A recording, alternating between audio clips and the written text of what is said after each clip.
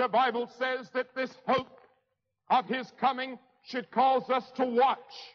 Watch therefore, for ye know not what hour your Lord doth come.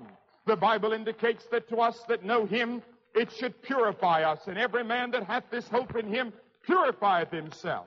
It should make us united as Christians, and to esteem them very highly in love for their work's sake, and be at peace among yourselves. It should cause us to evangelize. Occupy till I come. Occupy with loving your neighbor. Occupy. Don't sit down and say, the Lord's coming. I'm just going to sit here and wait for his coming. No. That's sin against God. That's displeasing to God. Go back to your school. Go back to your home. Go back to your church. Go back to your social obligations. And work as you've never worked. Occupy till I come. Go down among the people. Help the poor. Love your neighbor, no matter what race he may be. Give food for the hungry. Get involved in the world in which we're living as a light and a shining testimony for Christ. Ye are the salt of the earth. Ye are the light of the world. Live for him. And this burning hope within you should make you live more intensely for him than ever before, with far deeper commitment to him than ever before. Thanks, Randy, for picking that out for us. Encouragement to be occupied, how we should be waiting and watchful for the return of Christ, which is wonderfully in keeping with today's message as we continue a series of messages on Jesus' letters to the churches of Asia Minor. This morning's church we are going to get to is going to be located in the ancient city of Sardis. And Sardis was a church with a wonderful reputation. But as we're going to find out as we go through the message, that reputation was just the past. The present of Sardis was very different from its wonderful past, just as the reputation of the city of Sardis was one of past glory, and then the present couldn't compare with it. What happens when God expects us to be one thing, but over time, the fires burn low, the passion disappears, and we just become comfortable, placid, and quiet, and sleepy? Well, that seems to be the nature of physical life. If you've ever visited a continuing care facility, for instance, on a warm afternoon, you see the residents sitting in the sunshine, many of them in wheelchairs, and they drift into that wonderful sleep that seniors often do through the day. Well, sometimes I feel that that's what happens to churches as well. That's the concern of Jesus for the church in Sardis, as we'll see today. In the Sermon on the Mount, before Jesus encouraged us that we are salt and that we are light, he posed a question: what happens if the salt is no longer salty? Jesus says, you are the salt of the earth. But if the salt loses its saltiness, how can it be made salty again? It's no longer good for anything except to be thrown out and trampled by men. The salt they had in that time was rock salt. It was salt mixed with other minerals and so forth. And over time, the salt would disappear and you'd be left basically with gravel to season your food. And at that time, they'd throw it on the road, just as we do today. We salt the roads. It's not good enough for the table, just good enough to be trampled underfoot. What happens if the salt loses its saltiness? Well, what happens, friends, is we find a church like Sardis. I didn't know what to call it. The bulletin says that I've called this morning the sleepy church, but call it for what Jesus calls it. Sardis is the dead church. It's the dead church. One of the things I've always been interested in is I've driven across the prairies, especially through the back roads of Alberta. In Alberta, you'll find on some of those back highways, those little paved roads, but they're not important byways any longer. You find churches. Many of the churches are being kept up beautifully. They're painted. They have those beautiful onion domes of an Orthodox church. But you know there's no sign. Nobody meets there regularly anymore. It's a historical monument. And invariably next to the church is the cemetery. The cemetery in which the people who once worshiped in that church, shone the light of God's love in their community, were active and alive, they're now gone. They're dead. They've passed on. And the church is no longer what it once was. The unfortunate thing about Sardis is though they were a dead church, they didn't realize it. They thought things were going just fine until a letter from Jesus, their Lord and Master, came to them. May we never wind up like those little churches you see in the back roads, empty churches with full cemeteries. Jesus, writing to the church in Sardis, addresses them in this way. To the angel of the church in Sardis write, these are the words of him who holds the 7 spirits of God and the 7 stars. Again, hearkening back to John's vision of the glorified Lord on the Isle of Patmos, the 7 stars we know about, these are the messengers, these are the angelos, these are the messengers, the bishops or the pastors of those important churches in Asia Minor. They're God's to place and God's to remove. They're God's servants. But the 7-fold Spirit of God, that speaks not that God has 7 different spirits, but the 7 is that number of fullness and perfection. The full, perfect, Holy Spirit, who is the life of the church. Remember back to the birthday of the Church of Jesus, the day of Pentecost. They were followers of Jesus, like Old Testament people waiting. But then something happened. God poured out the Holy Spirit. Regeneration and life came into them, and power in a way that they'd never seen. So different than the saints of the past who lived by faith and walked and obeyed. We now have become not only living stones in God's temple, but you are the temple of the Holy Spirit as the Spirit of God dwells within. And that gives the church and individual believers our life, the Spirit of God. Well, as we do each week, reflecting back on the trip I took with Taylor Seminary to modern-day Turkey in May, we visited ancient Sardis. So I want to look at Sardis today. There's a picture of one of the town squares in the modern city. Interestingly enough, the city today is almost exactly the same size as it was when Jesus wrote the letter to Sardis. The city center has moved about 4 kilometers from one place to another just for modern building practices. The city today is named Salichli. Easy to say. Salichli is the name of the city. It's just as it was in ancient times at a major crossroads. It is where the road from the seacoast, 50 kilometers away in modern-day Izmir, ancient Smyrna, goes into the interior of Asia Minor, ancient Lydia. In fact, in ancient days, before it was a Roman province or even conquered by Alexander the Great, it was the Lydian Empire. That's what it was called. And Sardis was the capital. It was glorious. That was the height of the city. And they had some kings that were so famous that we even know their names today.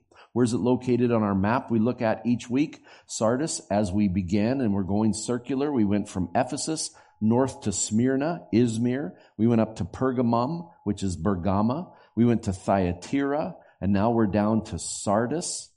And Sardis is about 50 kilometers southeast of Thyatira, and it's on its way to Philadelphia. That's the ancient road system, the Roman roads that you see there. Sardis today. Well, you visit Sardis and has some beautiful, beautiful excavated archaeological remains of the ancient city. Fortunately, the modern city has moved over a little because many of the cities, like next week in Philadelphia, very few pictures to see in Philadelphia because the modern city is built on the ancient city and nobody wants to give up their local mall or their own home to dig up some old ruins underneath. Not so with Sardis. Sardis, modern city is on the flat part and the ancient city was built on the defensible highlands. Now let's look at the Acropolis and the great temple of Sardis, the next picture. Now you see below It's a little bit hard for you to see here in the sanctuary. That's the ruins of a temple of Artemis. Not as big as the one in Ephesus, which was one of the wonders of the ancient world, but it's an interesting temple. They began building it about 400 years before Jesus. And it was just like the one in Ephesus, to be a great Ionic Greek-style temple to Artemis, the fertility goddess. The problem was with Sardis, sometimes they bit off more than they could chew. They began well, but they were known as a city for having trouble bringing things to completion, to finish what they started. Well, this temple languished. It became complete enough to worship Artemis in. But over time, they almost had to bring like another god into it to revive it. They brought Zeus into the temple. Okay, Zeus, your worshipers, they'll give money now. We'll be able to complete the temple. The temple was never completed. It was unfinished. And many of the things you see in ancient Sardis that they were well known for are reflected directly in the letters of Jesus. One of them is works that go unfinished, works that are incomplete. There's still drums, which are the sections of the columns that have never been set in place in the ruins of the temple today. Above them in the background, it looks like just a hill, but that's the ancient Acropolis where the king's palace and the fortifications were. You see a bit of the fortifying wall at the top of that hill. And the king that built the Acropolis, he was known, he was proverbial for wealth. His name was King Croesus. And King Croesus of Sardis, they had a supply of gold. They had a mountain stream that from a gold vein would bring gold flakes and nuggets down the mountain, and they were able to gather those, and they became famous for gold. Their gold, though, was impure. Sometimes it was a mixture of gold and silver, which is called electrum, and oftentimes it was gold and other minerals. And as many of the coins in the ancient world, the gold was never pure. But what King Croesus did, they discovered the secret of unalloyed gold, to even separate the gold and silver. And so their coins became the standard of the ancient world of undiluted purity. They were known for that. Their gold was undiluted. Sardis took great pride in that. And they became ultra wealthy. The problem with King Croesus, though, in his fortress is that he became very vain and very full of himself and the power of his city and his kingdom. He went to Greece, to Delphi, where the famous fortune teller, the Oracle of Delphi, was situated. And the oracle gave him this fortune. He said, if you cross the frontier of the great Persian Empire, if you cross the frontier, an empire will be destroyed. Well, he didn't need to be told twice. He gathered his army, marched to his nearest neighbor, the great Persian Empire to the east, crossed the frontier, attacked Persia, was promptly defeated, and driven all the way back to Sardis, not realizing in hindsight, 2020, that the kingdom that was going to be destroyed was his own kingdom. Well, who did he invade and attack? A character straight out of the Bible. We see him in the book of Ezra, throughout the Old Testament. His name was Cyrus. Cyrus the Great, the greatest of the Persian emperors. And so Cyrus drove Croesus all the way back to Sardis, and they surrounded him in his mountain fortress. But that's all they could do. Croesus pulled all of his wealth, everything up into the fortress, and he was safe. And the Persians couldn't do anything. But they kept watch. And one evening, it's a famous story in history. One evening, they noticed one of the sentries. He was asleep at his post. And as he began to nod off, his head dipped down and his helmet fell off his head. That wouldn't have been a problem, but it fell over the wall of the Acropolis and tumbled down the mountainside. Dink, dink, dink, dink, dink. Well, nobody wants to be caught losing their helmet because they were asleep on duty. So as they watched, the sentry disappeared. And then they saw him further down, that there was a secret stairway that nobody could discern from below. And they watched him all the way down. And next thing they know, a small secret postern gate opens. Sentry scurries out, gets his helmet, goes back in. But he's given away the secret of the city. Well, the next day, Cyrus has his army attack in force on one side of the city, and while all of the defenders go to that side, he sends his special forces through that small gate, and the city is lost. Lost because they were asleep. Now you think that's bad enough. They became famous for that defeat. But it happened another time where somebody else was asleep at the switch and the city fell again. That kind of became a habit of Sardis. If you want to conquer a city, go to Sardis. They fell 5 different times. Alexander the Great, Antiochus III, Cyrus the Great. You want to make your name as a conqueror? Go to Sardis. They got conquered over and over. Well, not only the Acropolis was important, but we drove down around off of this high area to the area where the people actually lived, and we went through a restored marketplace. Look at this line of shops. There were like 27 ancient shops. They're not very big. You know, they have a little window. Interestingly, I don't know if you can see any of the pictures. They have heat. Those are heated shops. They have pipelines for warm air from the nearby big bathhouse that they would pump through them in winter. Fascinating. 27 separate shops have been excavated there in Sardis. The interesting thing is that in many of them, you can tell the religion of the shopkeeper because of the carvings. You know that people with Hebrew names, they were shopkeepers, their menorahs carved. As you see those great big dyeing vats to dye wool, because Sardis was the center for woolen garment production, look at the crosses carved on them. Of those 27 shops, 6 were definitely run by Jewish shopkeepers, 10 by Christians. Now you say, well, how did they do that? You've been telling us every week that Christians couldn't be part of the marketplace because in those days, and it was in Sardis as well, you had to burn incense and say that Caesar was Lord. Well, it's obvious that the Christians in Sardis had no qualms about that they would go along to get along, that they compromised on their values to be able to succeed in business and in the marketplace. It's one of the things the shop says. Right around the corner from the shops, you find an amazing outer court. This is a courtyard, as you see here, of a synagogue, not just a synagogue. Remember, we never found a synagogue yet in Ephesus. This is the largest known synagogue in the ancient world outside of the land of Israel. It's in Sardis. Do you realize that Sardis is mentioned in the Old Testament? It goes by its ancient Persian name. It's called Sepharda. And Sepharda, we read in the book of Obadiah chapter 20, that the exiles of Sepharda are mentioned. Those are the Jewish exiles when they were scattered, when Jerusalem was destroyed, when they went into captivity and were scattered as the 10 tribes among the nations.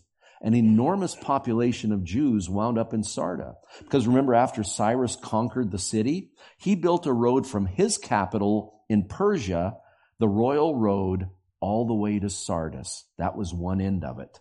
And it was full of Jewish people. They were very important. Largest synagogue in the ancient world. It's a beautiful outer court covered in mosaics. Look at the great urn there. They don't know if that urn was just decorative or if it was used for cleansing. That's the next picture, shows the urn up close. There it is. Beautiful, all found on site. But you go into that synagogue and it is incredible. Look at it. It's now covered because it was so hot to be out in the sun. They've put an awning over it, an artificial roof. But the next picture shows the size of the main hall of the synagogue. Incredible, elaborate mosaics and wall carvings, marble and precious stones. It was big enough at 150 meters. It was big enough to hold 1,000 people in worship. Largest synagogue we've ever seen. Far bigger even than the ones I've ever seen in Israel. Fascinating thing about this, there's a number of fascinating things. One of them is the altar. There is a Roman altar in the synagogue. They found it in place. You know it's Roman because of an eagle. The eagle's holding lightning bolts. That is the Roman eagle. This was an altar from a Roman temple that has been repurposed in the synagogue and used as the Torah desk. They would unroll the scroll of God's word and read from this. And again, they seem, just as the Christians had no problem getting along and just kind of doing whatever to get along. The Jews didn't seem to have quite the sensibilities as their more thorny and prickly co-religionists in other parts of the empire. They didn't have problem with graven images. They have lions in their synagogue. They have eagles in the synagogue, and they just blended in. And yet, something fascinating is the Torah Ark. On the eastern side, long before Muslims would look toward Mecca and pray, God's people always oriented and built their synagogues so they could pray toward Jerusalem. And they would often put the Ark, which was a cabinet for the great Torah scroll, toward Jerusalem. We found the Torah Ark, and it says something fascinating on it. Speaking of God's word, which was contained within, it tells them these words. Open. It says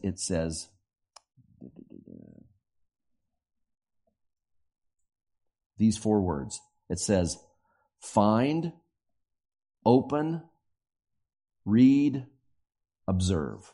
That's carved around it. Find the Word of God, open it, read it, and observe it. Do what it says. Now keep that in mind as we come to Jesus' letter to the church in Sardis. He gives them almost identical instructions than that which would be familiar to them from the local synagogue. Read and observe the Word of God. Well, one of the strangest things about this synagogue is its neighbor. It is built right next to the gymnasium, the giant Roman bathhouse and exercise yard. That's the wall of the synagogue to the left. Their windows would overlook the courtyard. Now, why is that strange? Because you know what they wore in Greek exercise yards and Roman exercise yards? They were pagans. They celebrated the beauty of the human form, and they wore nothing. Nothing. Nothing. And the Jews didn't seem to have a problem with it.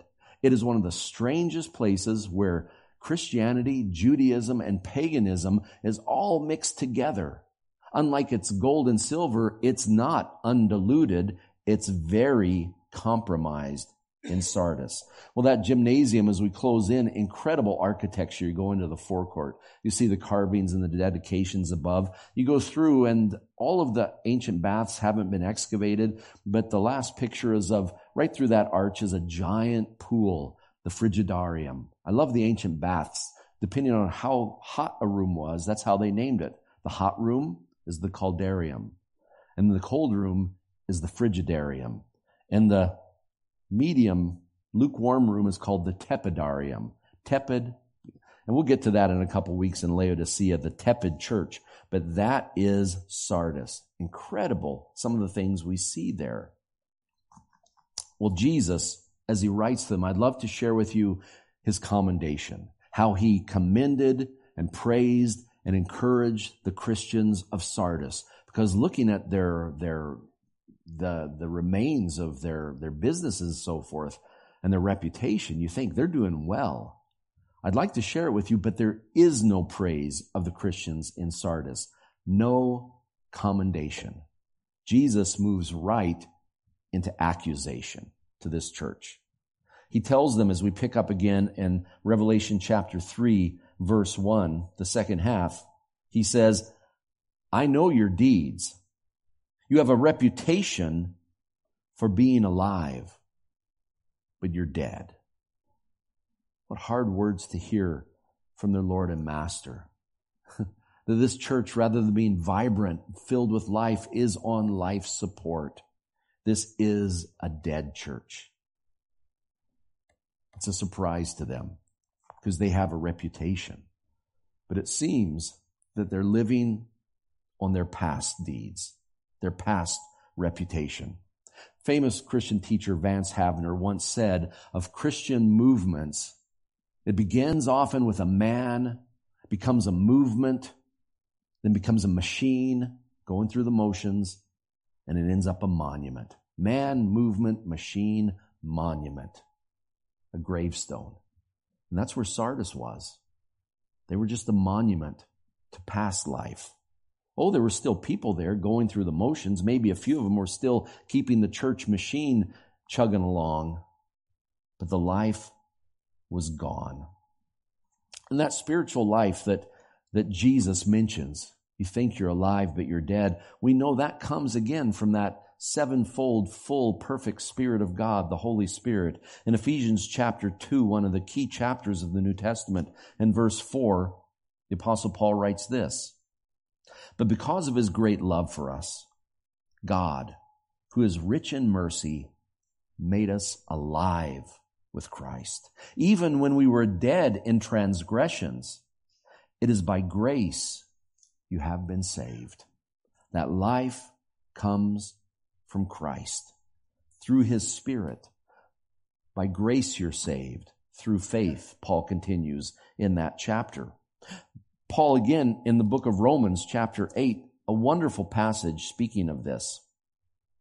He says in verse 9 of Romans chapter 8, "You, however, are controlled not by the sinful nature, but by the Spirit, the life-giving Spirit. If the Spirit of God lives in you, if anyone does not have the Spirit of Christ, he does not belong to Christ. But if Christ is in you, your body is dead because of sin, yet your spirit is alive because of righteousness. And if the Spirit of him who raised Jesus from the dead is living in you, he who raised Christ from the dead will also give life to your mortal bodies through his Spirit who lives in you." The Spirit brings life. So it seems that the Spirit has been grieved by the church in Sardis. Their actions, their unfulfilled potential, they're going along with the things of the world to get along. It seems that it's grieved the Spirit. And the flame has died low to the point of going out in this church. What can be done? You think you're alive, but you're dead. Well, fortunately, we serve a God who may appear dead, but he can wake us up and bring us back. And that is the corrective statement, the admonition. The correction is to wake up. As a pastor, this is a view that we often have, like from behind, a person may seem agreeable, but from my point of view, I see that you're asleep and you're nodding off, Oh, we all have funny stories. At the pastor's conference last week, we were able to tell funny stories. And it was such a good time just to share in that activity. Many of the funny stories surrounded the baptismal tank, as you can imagine. But oftentimes, the snores and people falling over asleep, it just does our hearts good. Sometimes, especially farmers who work late, they need to catch up on a little bit of their sleep. And my voice is so calming. They can just drift right off. It's like watching golf on television sometime, But Jesus says, wake up, wake up. We continue to read in Revelation chapter 3, verses 2 and 3. Jesus says, wake up, strengthen what remains and is about to die. For I have not found your deeds complete in the sight of my God. Talk about fitting into Sardis, incomplete. Remember, therefore, what you have received and heard. Obey it and repent. But if you do not wake up, I will come like a thief, and you will not know at what time I come to you. The thief in the night. The thief in the night is often used by Jesus throughout his public teaching to describe God coming in judgment or catching people asleep or unprepared. In adult Sunday school, we're beginning an Advent series. We talked about Simeon, who was told that he would see the Messiah before his death. And so he was watchful. He was watchful, looking for the first coming of the Messiah. And we're called, like Sardis, to be awake and watchful for the second coming of Jesus. And not just sit back and wait, as Billy Graham shared with us this morning from the late 1950s in a crusade in Australia. We're called to be alert and watch and be ready. And let Jesus find us busy sharing his love with a hurting world. Remember, obey, repent. Boy, that sounds a lot to me like the commands of the Sardis Torah scroll, to find, open, read, and then observe it, obey it. Don't just hear it, do it.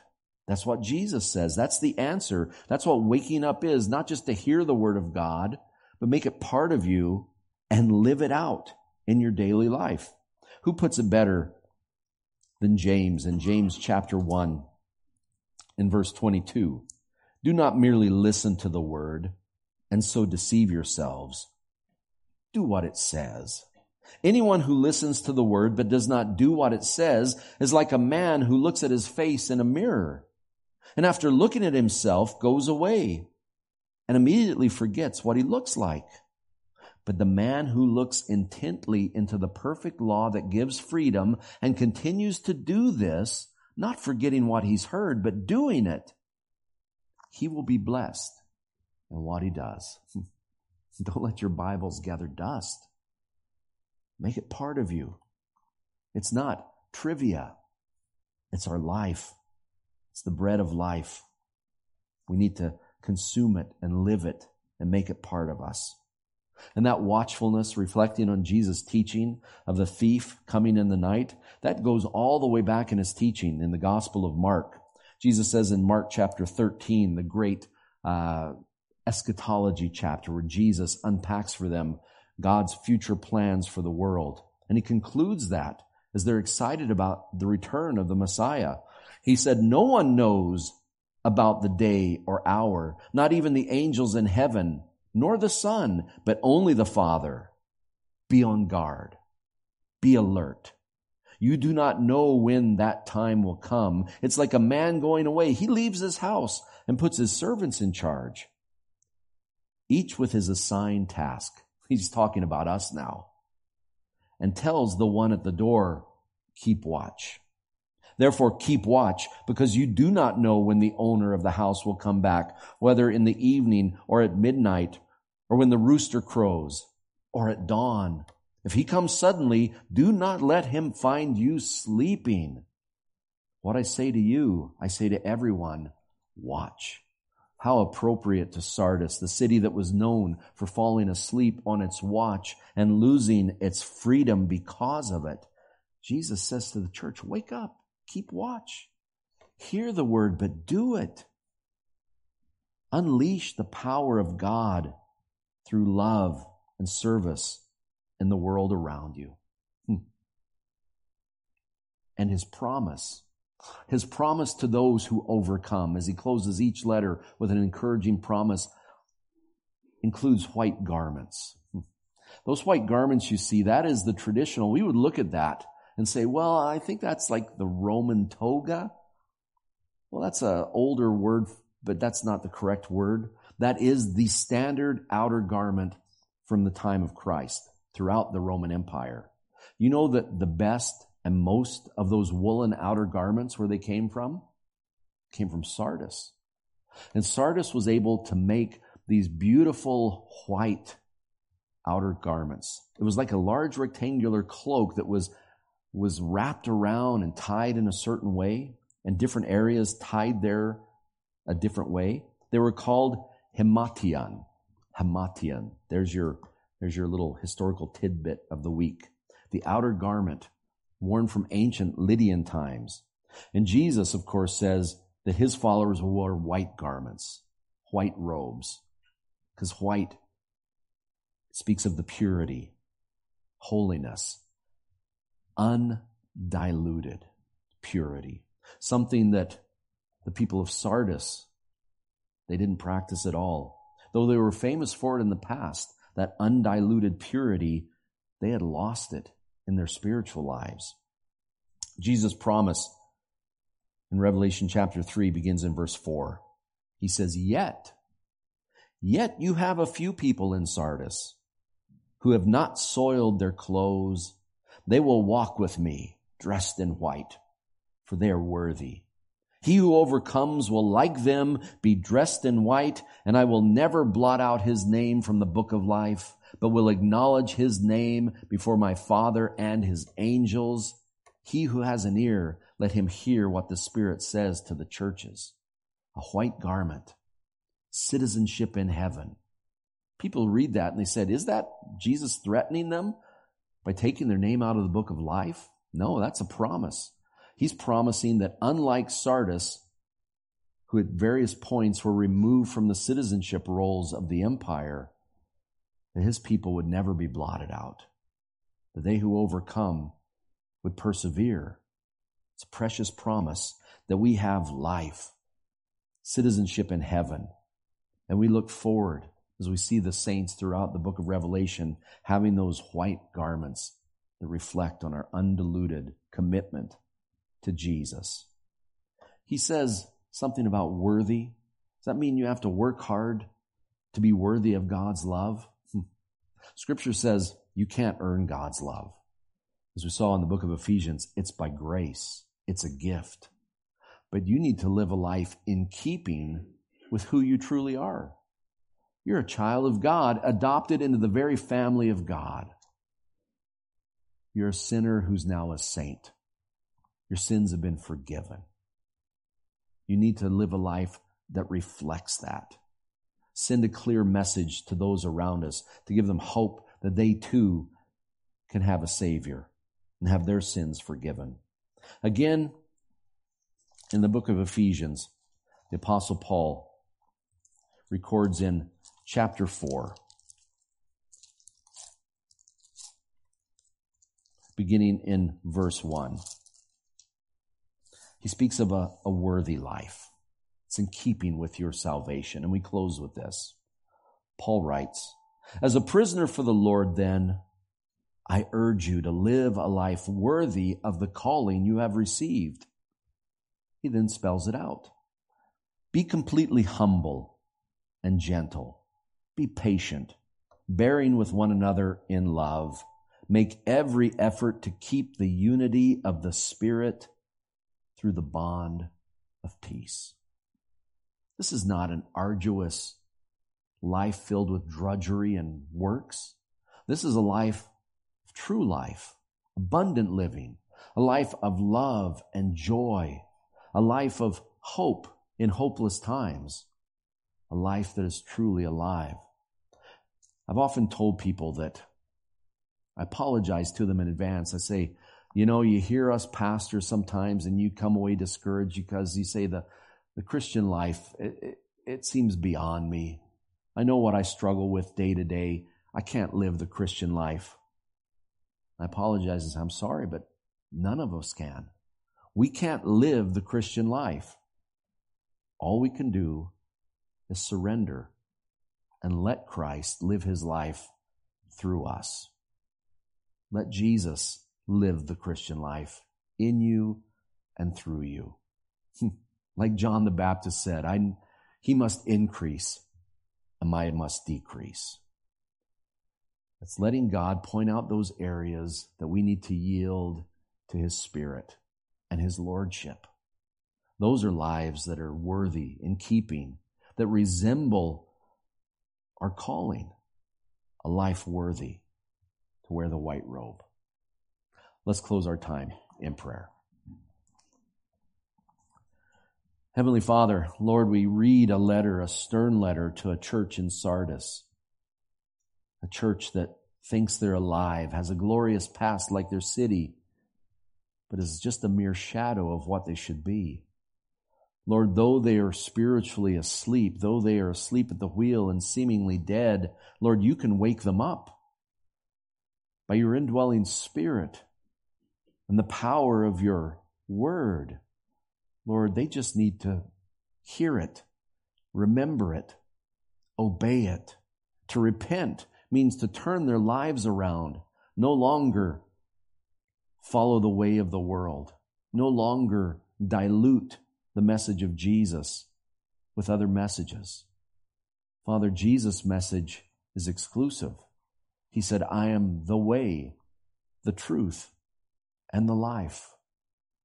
Father, it's never to be alloyed or mixed with false religions, with human works, even good works. We can't add to the salvation that was finished on the cross by Jesus. We can accept it by grace through faith in him. And Father, as your followers, may we commit ourselves fresh and new to love your word, and not just hear it, but to live it, to love our neighbors and to serve them humbly, with love. Not our love, which we come to an end of so quickly, but with the love of Jesus. Father, dismiss us from this place of worship and fellowship to our places of ministry, whether it be at work, at home, at school. May we shine God's love. May the salt never lose its savor. This is our prayer. In Jesus' name we pray. Amen. God bless.